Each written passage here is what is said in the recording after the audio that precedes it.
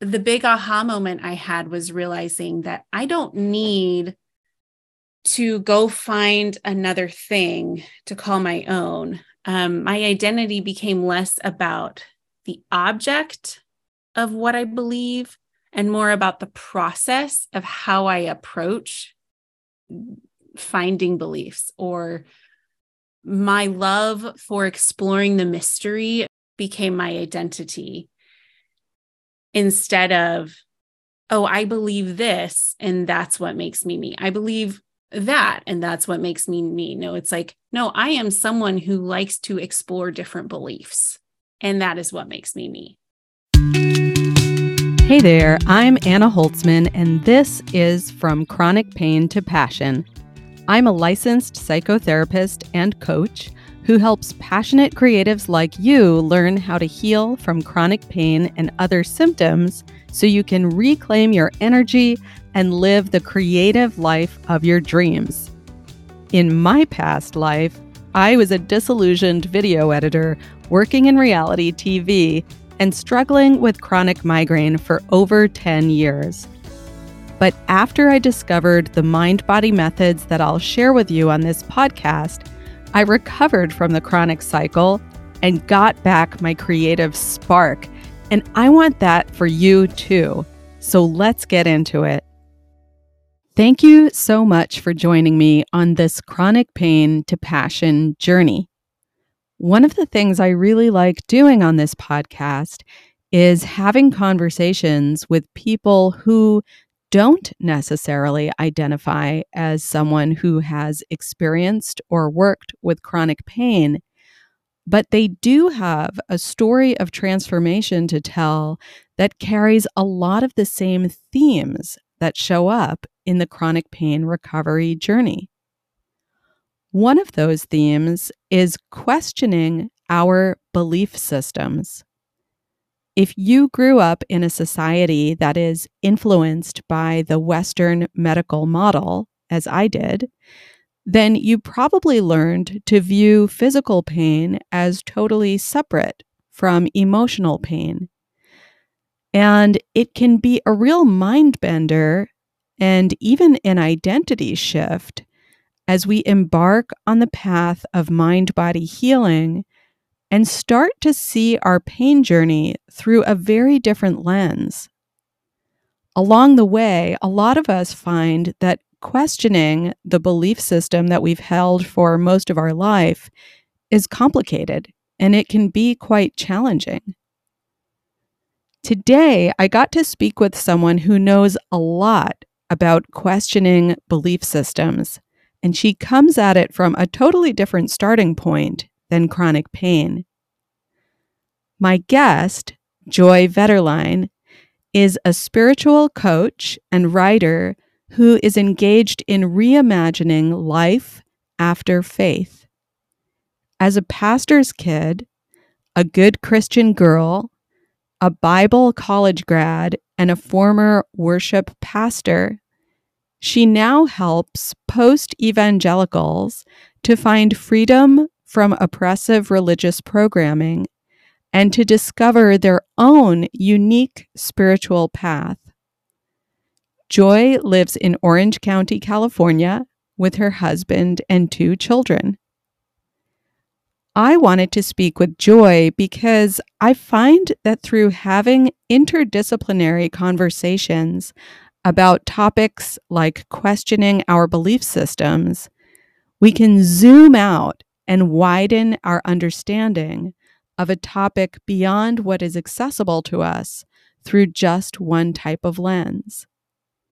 And as Joy shares with us her experience of questioning belief systems, I will weave it back to relating to the chronic symptom recovery journey for you.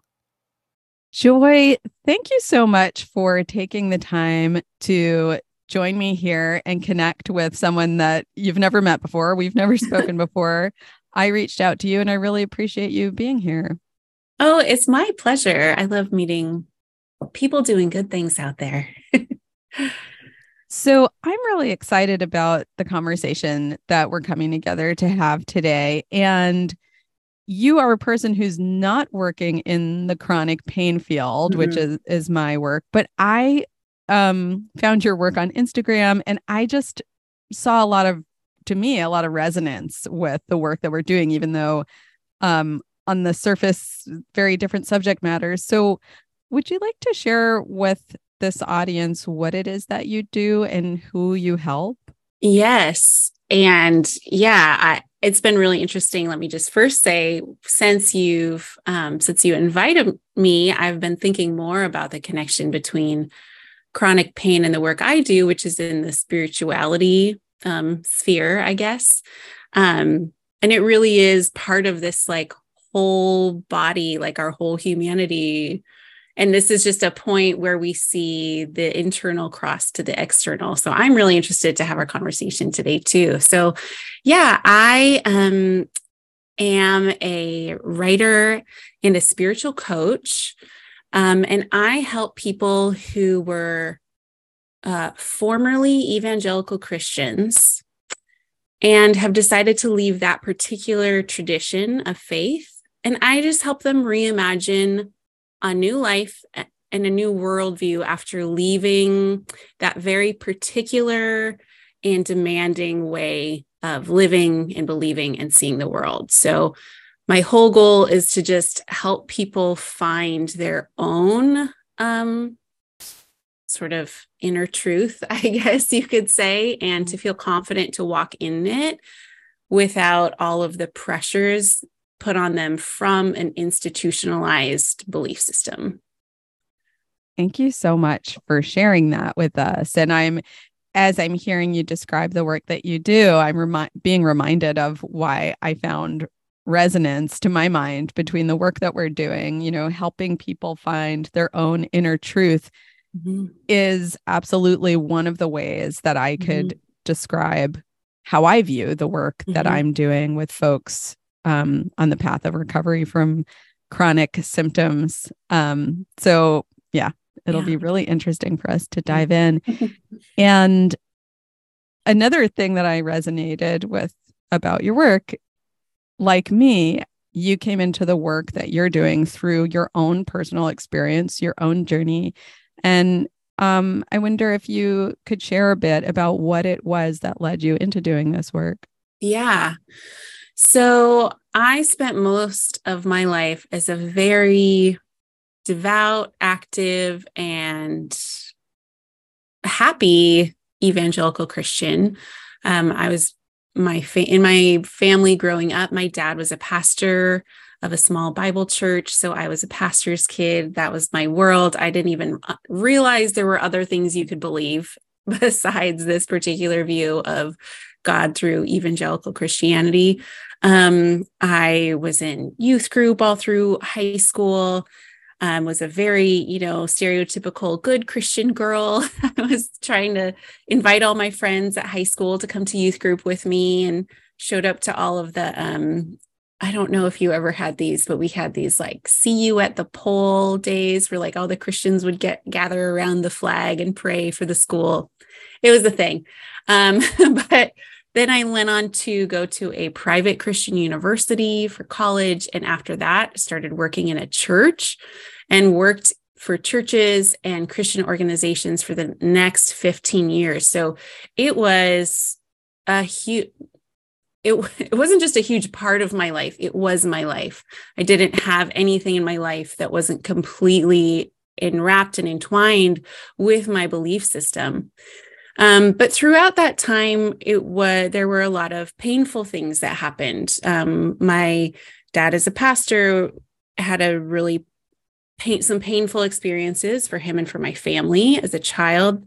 I had, ups and downs through my Christian college experience. I that's a pretty formative time of life, and I formed a lot of like shame and guilt around my own, I guess, humanity. Had a lot of like, I was never reading the Bible enough. I was somebody who wanted to occasionally go out and have a drink at a bar with my friends. And I felt like I was such a heathen, as we would call it, for wanting to do that.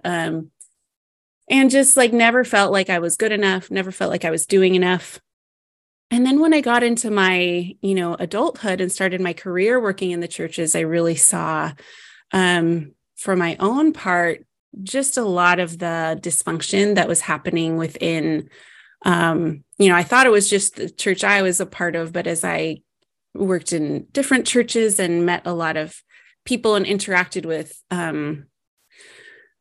churches of the same style and format all across the country and world, I started noticing that there were patterns. And so I started having some questions, but because my livelihood was attached to it, I couldn't question very hard. Like literally by the time I was, I had 2 kids, I was like on the executive leadership team of a church. I was a pastor over the worship department. I had people reporting to me, and all of that, me being able to take my kids to the doctor depended on me signing my name at the bottom of something called a statement of faith that says, this is what I believe about God, about life, about heaven, about hell, about the Bible. So there really wasn't room for me to like survive as a human and to question any of that.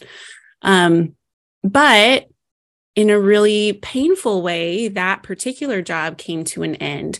And with it, everything kind of crashed down. I lost, that community sort of just abandoned us, I guess. They weren't particularly cruel. They were just gone. And that was really hard to fathom. And it wasn't like we lost our community, but I also lost this sense of identity in that I had always been someone who is a Christian who works in churches. And now I had to face the fact that I was tired of getting hurt in churches and I didn't want to work there anymore. And I kind of had to I realized I was going to have to figure out who I was outside of any Christian institution. And that really set me on a very long and involved journey towards self-discovery that has culminated here. So I'll pause there. Wow. I probably just got to the more interesting part, but I'll pause there. Thanks for sharing that, Joy. And you might have seen, because we're on video chat with each other, that I was kind of furiously making notes while you were speaking, because there's so much about your story. Your story is not about chronic pain, but there are many similar themes. And you actually did use the word painful several times. Mm-hmm. I know that you're not talking about some of the kinds of physical pain symptoms that I'm often working with people on, but one of the things about the mind-body approach to chronic pain is that we're addressing pain in its varied manifestations, which include emotional, which include social, which is a really key factor. And you were talking about like that need to be good, to kind of follow rules, and I was picking up on that kind of like perfectionism. In the chronic pain, mind-body, chronic pain recovery world, something that's often talked about is this being a goodist, like someone who always needs to be perceived as good, is something that's very common to folks who wind up with chronic stress that can lead to chronic pain symptoms. Wow. Yeah. That's fascinating. Yeah. I'm curious what you're like, I've kind of been babbling a bit about my world. No, it's fascinating because I think in some way it's kind of remarkable that the level of emotional turmoil I was experiencing, I probably was like very close to that manifesting in my body. Like, it's sort of amazing that it didn't, just because of the level of stress I was under, and we're talking like 30 years of my identity now is in question, like how, or maybe it did, like I just didn't put the two together. But I think as I have stepped away from saying, okay, here's a belief system that somebody else made and I'm going to hold on to it and make it mine, I now view belief as something that is first and foremost an expression of who I am, and that I have autonomy in what I believe. And that's been a huge paradigm shift for me. And that's what I coach people in a lot in my practice. I do actually have a question I'm really curious to ask. It's connected. So with chronic pain, how I look at it, and many of my colleagues look at it similarly, is there's chronic stress underlying it, and chronic stress often both causes and is perpetuated by this need to conform and be quote unquote good, and comply with rules and sort of bend ourselves into a shape that we think is going to be pleasing to others, but doesn't necessarily match our inner voice so well. And it eventually will erupt into like an alarm bell that catches our attention. So for me, that alarm bell was physical pain. It was migraine attacks. I'm curious for you if you identify with that idea of an alarm bell in your story, because it's tough to steer away from what you've been doing by routine for a long time. Yeah, I do really identify with that. I think I had started experiencing that alarm bell in my last, I talk about this job that ended in a painful way, but the whole year and a half leading up to it was incredibly stressful. And I was seeing the alarm bell I think in a lot of ways. One was just, I don't know that it would, clinically be diagnosed as a nervous breakdown, but just a tremendous amount of anxiety, to the point where I was having to struggling with breathing, and small things were completely overwhelming. I was having trouble sleeping at night. And then just realizing I was deeply unhappy and I felt trapped. And because, a big part of my learning since has been realizing how much, when I took on this belief system, it was really divorced from myself as a whole person.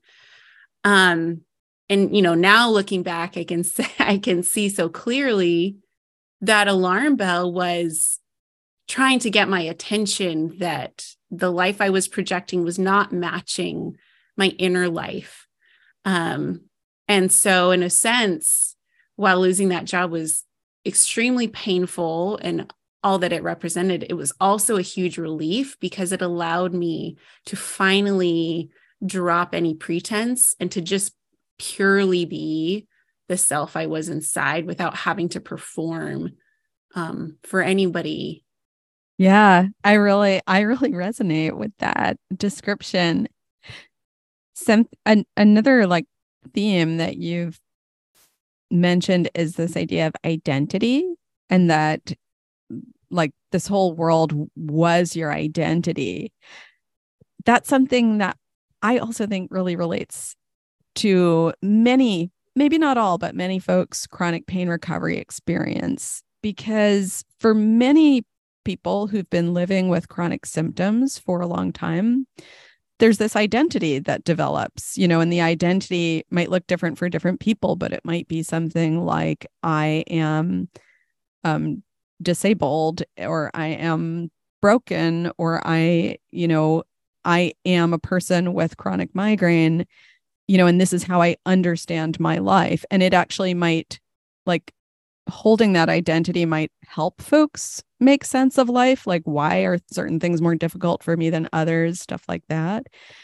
And when, a lot of times when folks embark on this mind-body recovery process, in a weird way, there's a fear of recovering in some way, because without that identity, who am I going to be now? That can be actually pretty scary. And I can see you nod your head. So I'm curious if you relate to that, and also how you navigated that. Yeah, no, I very much relate to that. And that makes a lot of sense. I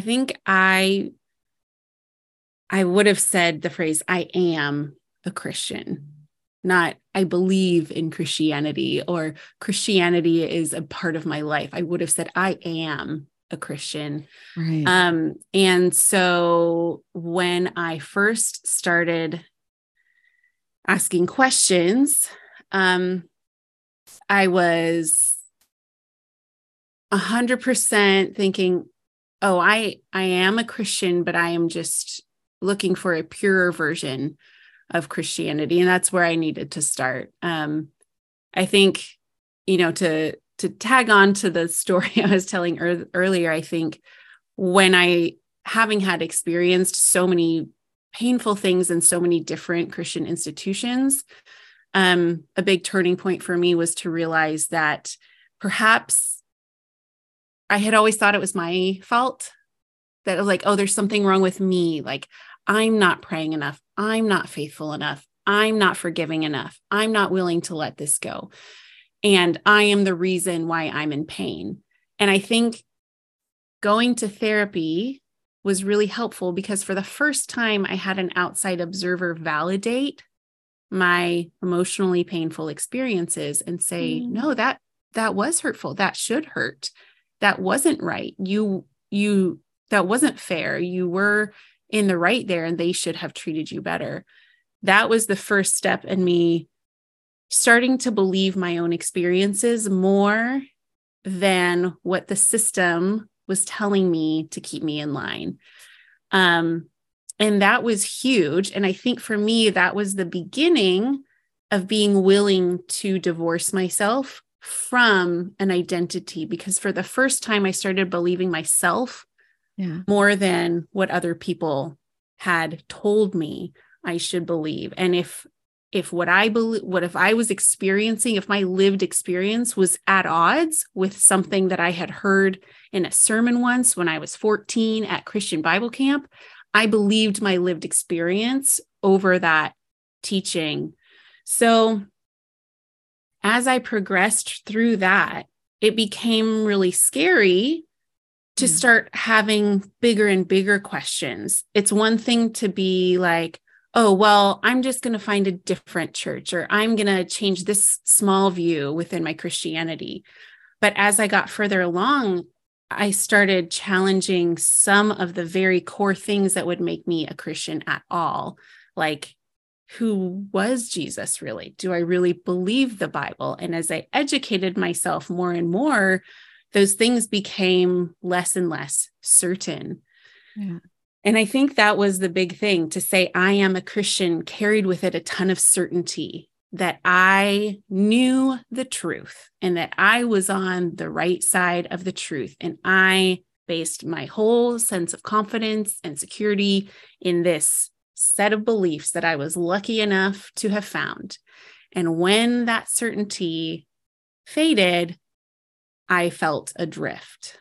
Yeah. So as I started processing that, I became really nervous to believe anything new or to trust myself. If I was so certain before and now I think I was wrong, like, how do I even believe myself again? Like when I have proven to myself to be so vulnerable to influences by other people, how do I trust myself that I'm just not being influenced again on the other side? So as a huge turning point for me then was at some point realizing that instead of like, okay, I've left this one super established thing and now I'm kind of in the wilderness, and I was kind of like looking for another established thing to go to, and yet also nervous because what if I picked the wrong one again? What if I was duped again? I'm not saying that all Christians are duped, but I certainly was duped into believing things that weren't in my best interest. And the big aha moment I had was realizing that I don't need to go find another thing to call my own. My identity became less about the object of what I believe and more about the process of how I approach finding beliefs, or my love for exploring the mystery of spirituality became my identity, instead of, oh, I believe this and that's what makes me me. I believe and that's what makes me me. No, it's like, no, I am someone who likes to explore different beliefs, and that is what makes me me.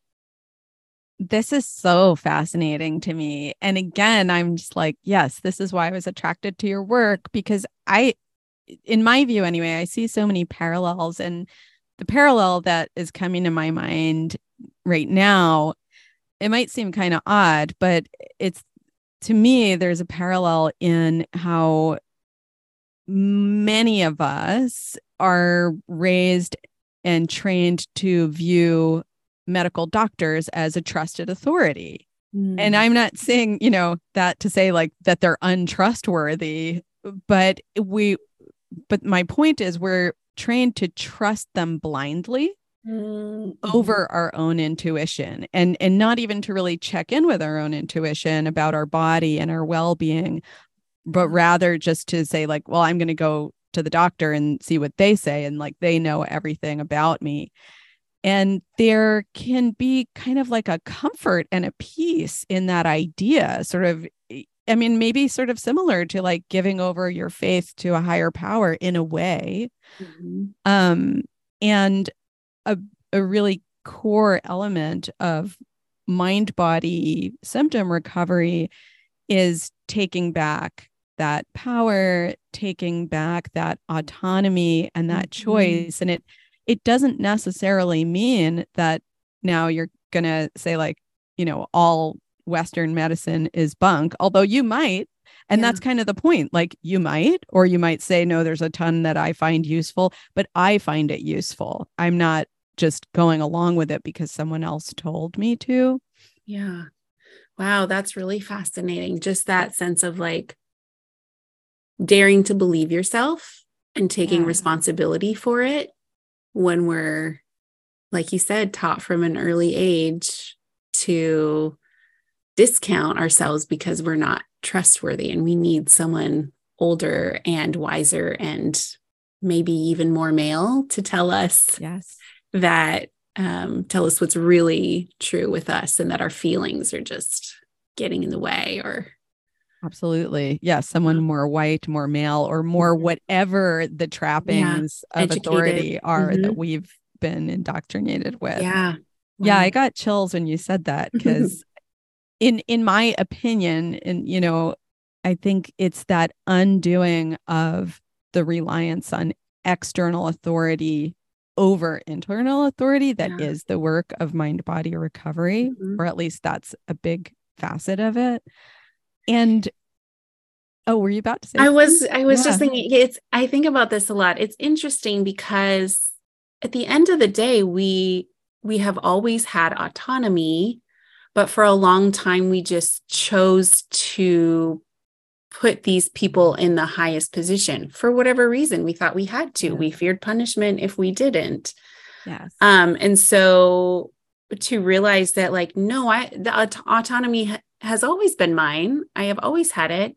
I'm just going to decide now that I want to like reprioritize whose voice goes to the top a little bit. But I've always had it. It's always been mine, and I can take it back. And what you just said is really, I think, beautifully leads into the next question I wanted to ask, because you spoke about like the reasons, the very, understandable reasons why we might fear listening to our own voice. We might fear punishment. We might fear being ostracized or rejected from our community. And that can be scary because we might even experience our community rejecting us. Like that's a real possibility for some folks. And it can be a deterrent to recovery. And I'm curious how you dealt with that, because I know that you dealt with that in, like, it was not a pain-free experience going on the transitional journey you've been on. Well, I think my experience ends up being different than a lot of people I work with, because I sort of had the community stripped away from me before I embarked on this. So I think that's actually one of the reasons I was able to think so critically and objectively, because I had already lost everything. I didn't have anything significant left to lose. I'd lost a ton of friends, my job, my career that I had been working towards for how many years. So in that sense, again, it was just like a kind of a weird relief and a gift that I was like, finally, I can just like think my own thoughts. And I didn't realize how hungry I was to do that. But there was a lot of fear that came into play when it became less about just, oh, let's tweak a thing here or there, and more like, wow, I actually don't know if I can consider myself a Christian at all. Leaving behind that label, leaving behind that, everybody I've ever known has known this about me. So sort of this, sort of facing the humiliation, I guess, of knowing that some people are going to think, like, I know what they're going to think of me because it's what I thought of other people who are going through what I'm going through. So, having to face that. And, it was challenging. My parents have been incredibly supportive. They continue in the belief system I've left, but they have been incredibly supportive, which is actually quite rare. And a lot of the coaching I do. And I honestly think if I didn't have support from my partner who's on the same page as me, and my parents and family respecting and giving me space for this, I don't think I could do the work I do, because the internal conflict would be too great. But because I have that, I'm able to kind of be the one who's like, all right, let me say all the crazy things I'm thinking. And you who can't say it out loud can just find me and like my post, So I think for me, the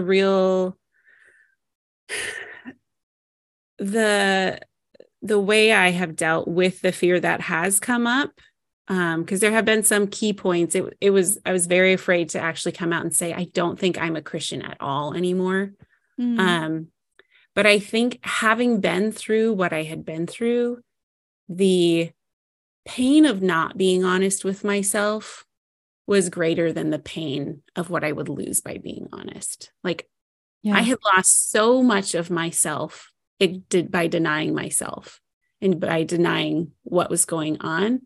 And I was so completely unwilling to return to that it almost didn't matter what I lost. And, the whole like, well, if they're not your friends when you tell the truth, then they're probably not your friends, it was very, very revelatory experience, I guess you could say, because when you really tell the truth about your experiences and people react, you're not creating division or drama between people. You're just revealing what's already been there and what you've been doing the work to conceal. And you're just not willing to do the work to conceal it anymore.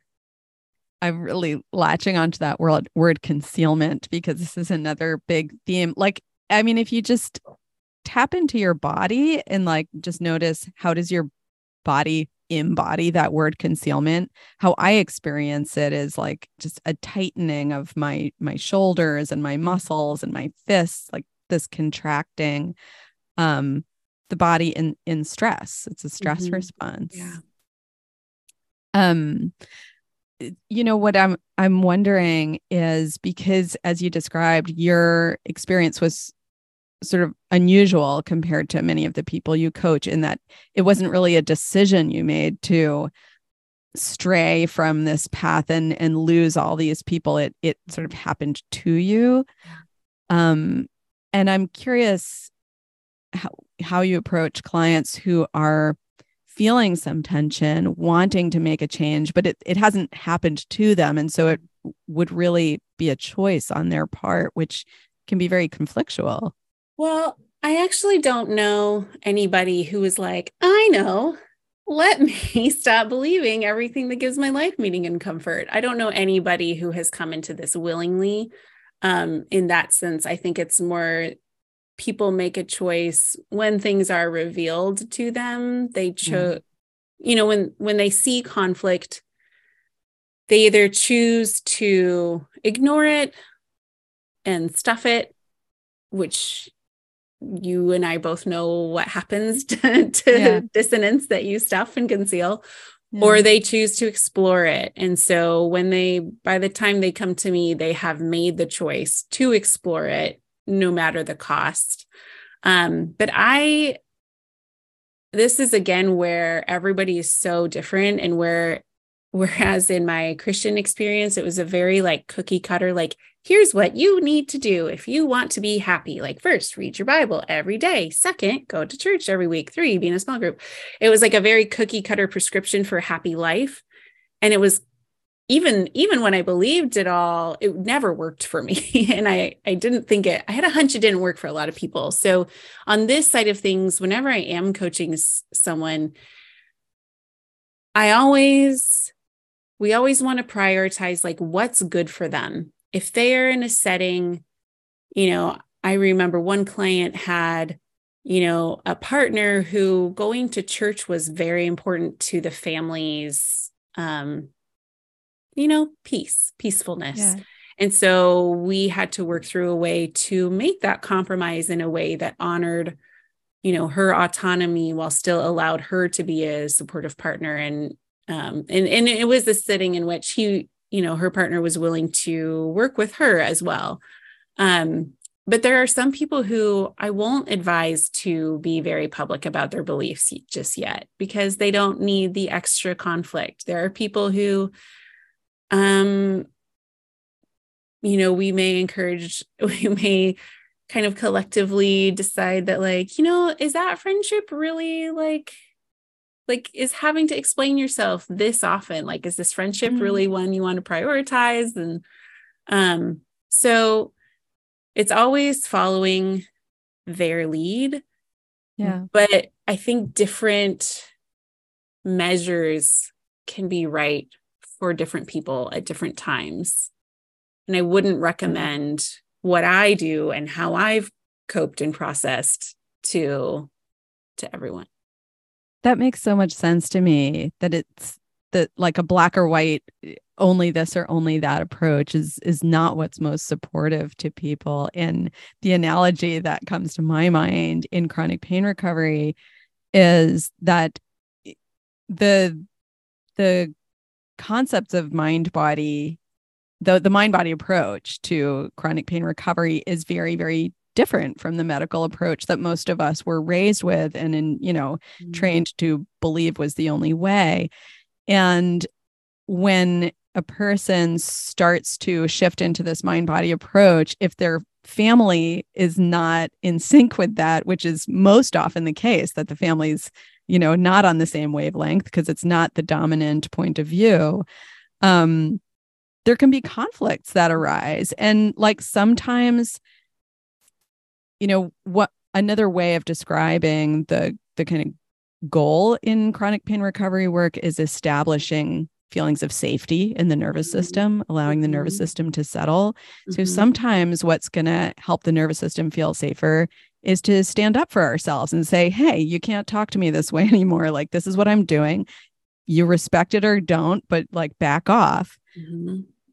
For other people or in other situations, that's going to create more feelings of danger, and the conflict is going to create, more unsettled feelings. And it might feel safer to say, you know what, I'm going to talk about this in this like support group that I'm part of with people who get me. And with my family, I'm just going to, keep this. I need to talk about this with them right now at this stage in my journey.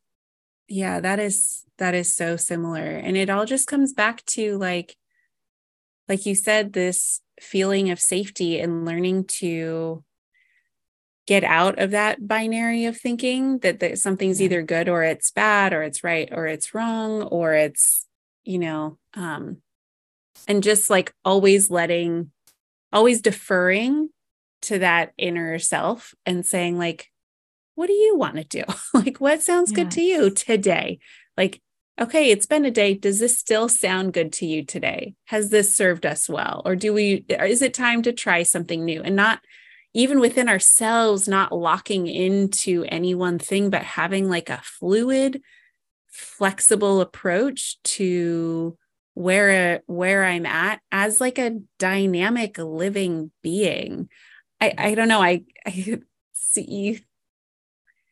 I feel like there's a lot of ways we don't realize that sort of this like post-war American engineering modernist philosophy of life has just embedded in us, which is that like we see life and ourselves as needing to fit into all these really neat compartments.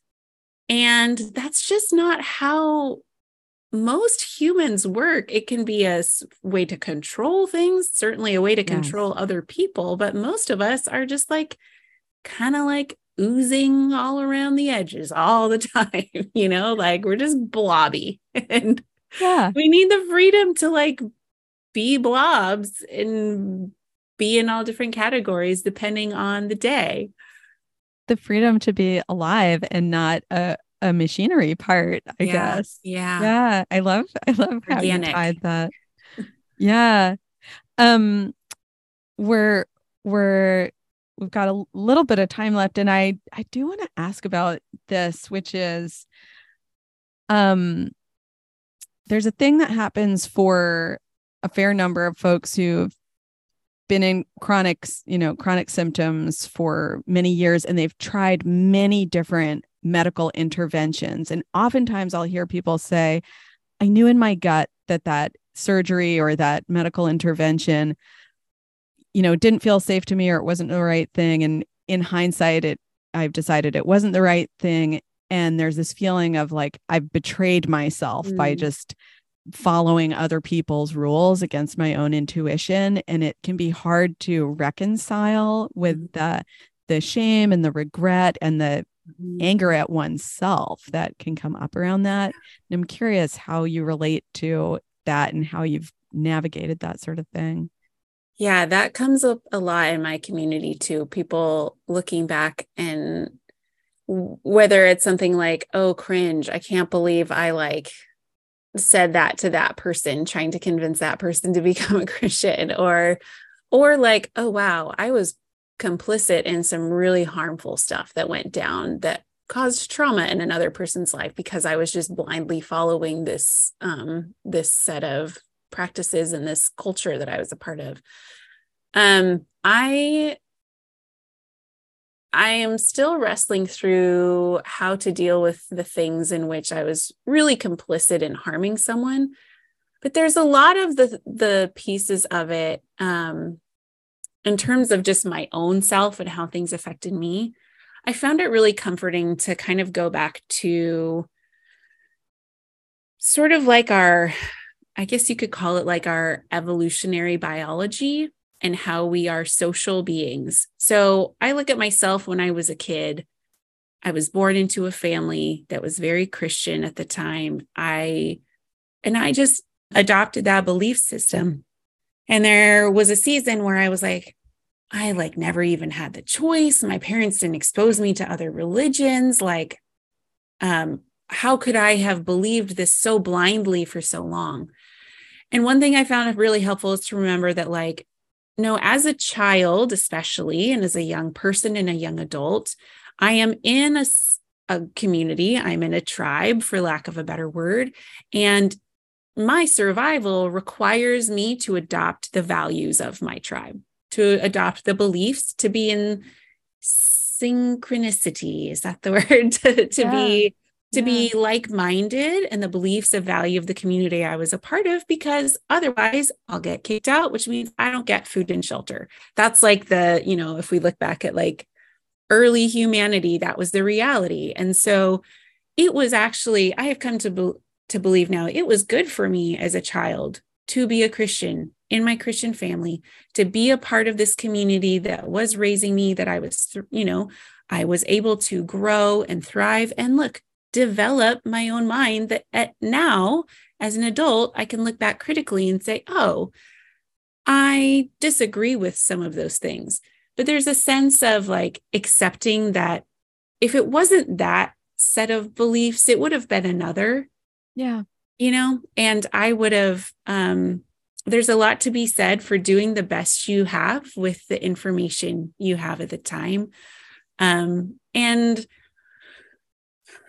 just like realizing that as humans, like we can't know the future. It's called hindsight for a reason. And like, would I go to a Christian college again? No. But that at the time, even, on the brink of adulthood, that seemed to me to be the best thing. And even situations that I felt unsettled about. This last job I talk about that ended, I actually felt really unsettled about accepting that job in the first place. For a long time, I was really convinced that the reason I was in pain was because I said yes to something that I wasn't settled about. And I had a lot of guilt about that and a lot of anger at myself and a lot of regret. And I really had to work hard to really even go back in my own journals and be like, where was I at this moment? Like, at that moment, I was like, my second kid had just been born. Financially, we were a mess. And I really did this was the only option in front of me to give my kids healthcare, to feed everybody, to have a place to live. And so, yeah, okay. I didn't feel a ton of peace, but it was the only option that I could do. And I made the best choice. And now I'm here and I'm an adult and I can deal with the responsibilities and the consequences of that choice, even if it ended up being not one I would make again. I find it so beautiful hearing what you described, and I'm gonna share my interpretation and how I would translate it to a common chronic pain experience, which is a lot of folks when they first learn that oh, I've got these people pleasing behaviors. I didn't even know that. Okay, now I see I'm always doing these people pleasing behaviors. And now I'm learning that, oh no, these people pleasing behaviors are contributing to chronic stress held in my body. And that's fueling these symptoms. And then there's oftentimes a lot of anger at self and self-blame of oh crap, I've ruined my life by doing these people-pleasing behaviors that are impacting me negatively. But the wisdom that I'm taking from your story, and I'm going to translate it into this story, is what if actually these people-pleasing behaviors are some of the things that kept you safe enough to survive and live and actually miraculously develop into a person who is starting to become strong enough and independent enough to start thinking about now unlearning and shedding these people pleasing behaviors. But maybe you wouldn't have gotten to that point without them. Yeah, absolutely. That's where I've landed with a lot of it too. It's well, I had to get here somehow. And in this world, there's really no perfect or pain-free way to arrive here. So, agreed. Be that as it may, I am here. What capacities do I have now? And how can I make peace with the past? And that's a lot of the work I do in coaching too, is just making peace with the past and how I've gotten here. Yeah. As we're winding down this conversation, which I am enjoying so much, I just feel like there's so much richness we can get from interdisciplinary conversations like this. If you had a soapbox message or a message that you feel currently passionate about spreading through the work that you do, what might one of those messages be at this particular point in time? I think just that calling and returning to our personal autonomy. So many different voices out there, even outside of the religious realm where I do most of my work, are just looking to tell us what to do, tell us what the right or wrong thing is, to sell us something, and to just understand that one, it's always up to me. Even if I'm not consciously making a decision about who to trust, I am the one deciding who I trust. And that when we can own who we are, both in our strengths and also in our limitations, I believe that's like what really frees us to live our most fulfilling lives and to also have the biggest impact on the world, which needs some impact. I love that. And again, really strongly resonating with that message of personal autonomy. Most folks, and myself included, when first coming into, seeking recovery from chronic symptoms through a mind-body approach, we're mostly looking for like, I got to find the right techniques to use, the right person to follow, and all this stuff. And what winds up building through the process is that self-trust, listening to the inner voice and finding safety there. Joy, I so appreciate the work that you're doing. I appreciate the education that I'm getting through following your work. And I thank you for giving your time here and having this conversation. Yeah, likewise. This has been really fascinating for me. And I think that there are likely a lot of people in my audience who are dealing with chronic pain as a symptom of their own spiritual experience. So I think this mind, body, soul connection is all very relevant as humans. Yeah, I would think so as well. Well, I look forward to continuing to follow your work and hopefully speak again soon. Yes, same. Thank you so much for having me. I hope you enjoyed my conversation with Joy as much as I did.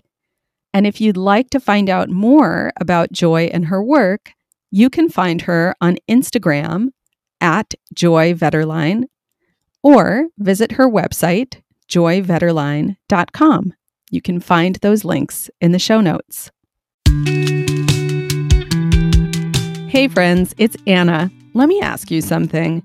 If you're struggling with chronic symptoms, have you ever felt like pulling your hair out and screaming, "Why the bleep am I still in pain?" That's definitely what I was asking earlier on in my recovery, so I can totally empathize, and I would love to help you get some clarity. So I've created a quiz just for you that's called "Why the bleep am I still in pain?" And yes, you can take this quiz even if your symptoms are not pain specifically. Just head to my website, annaholtzman.com, and you'll see a big old button there that says Take the Quiz. So why don't you head there right now before you forget? And if you found this episode helpful, please go rate and review the podcast. That helps other people who are struggling with chronic symptoms too to find the podcast, and I would appreciate it enormously. Thank you for listening, and until next time, take good care.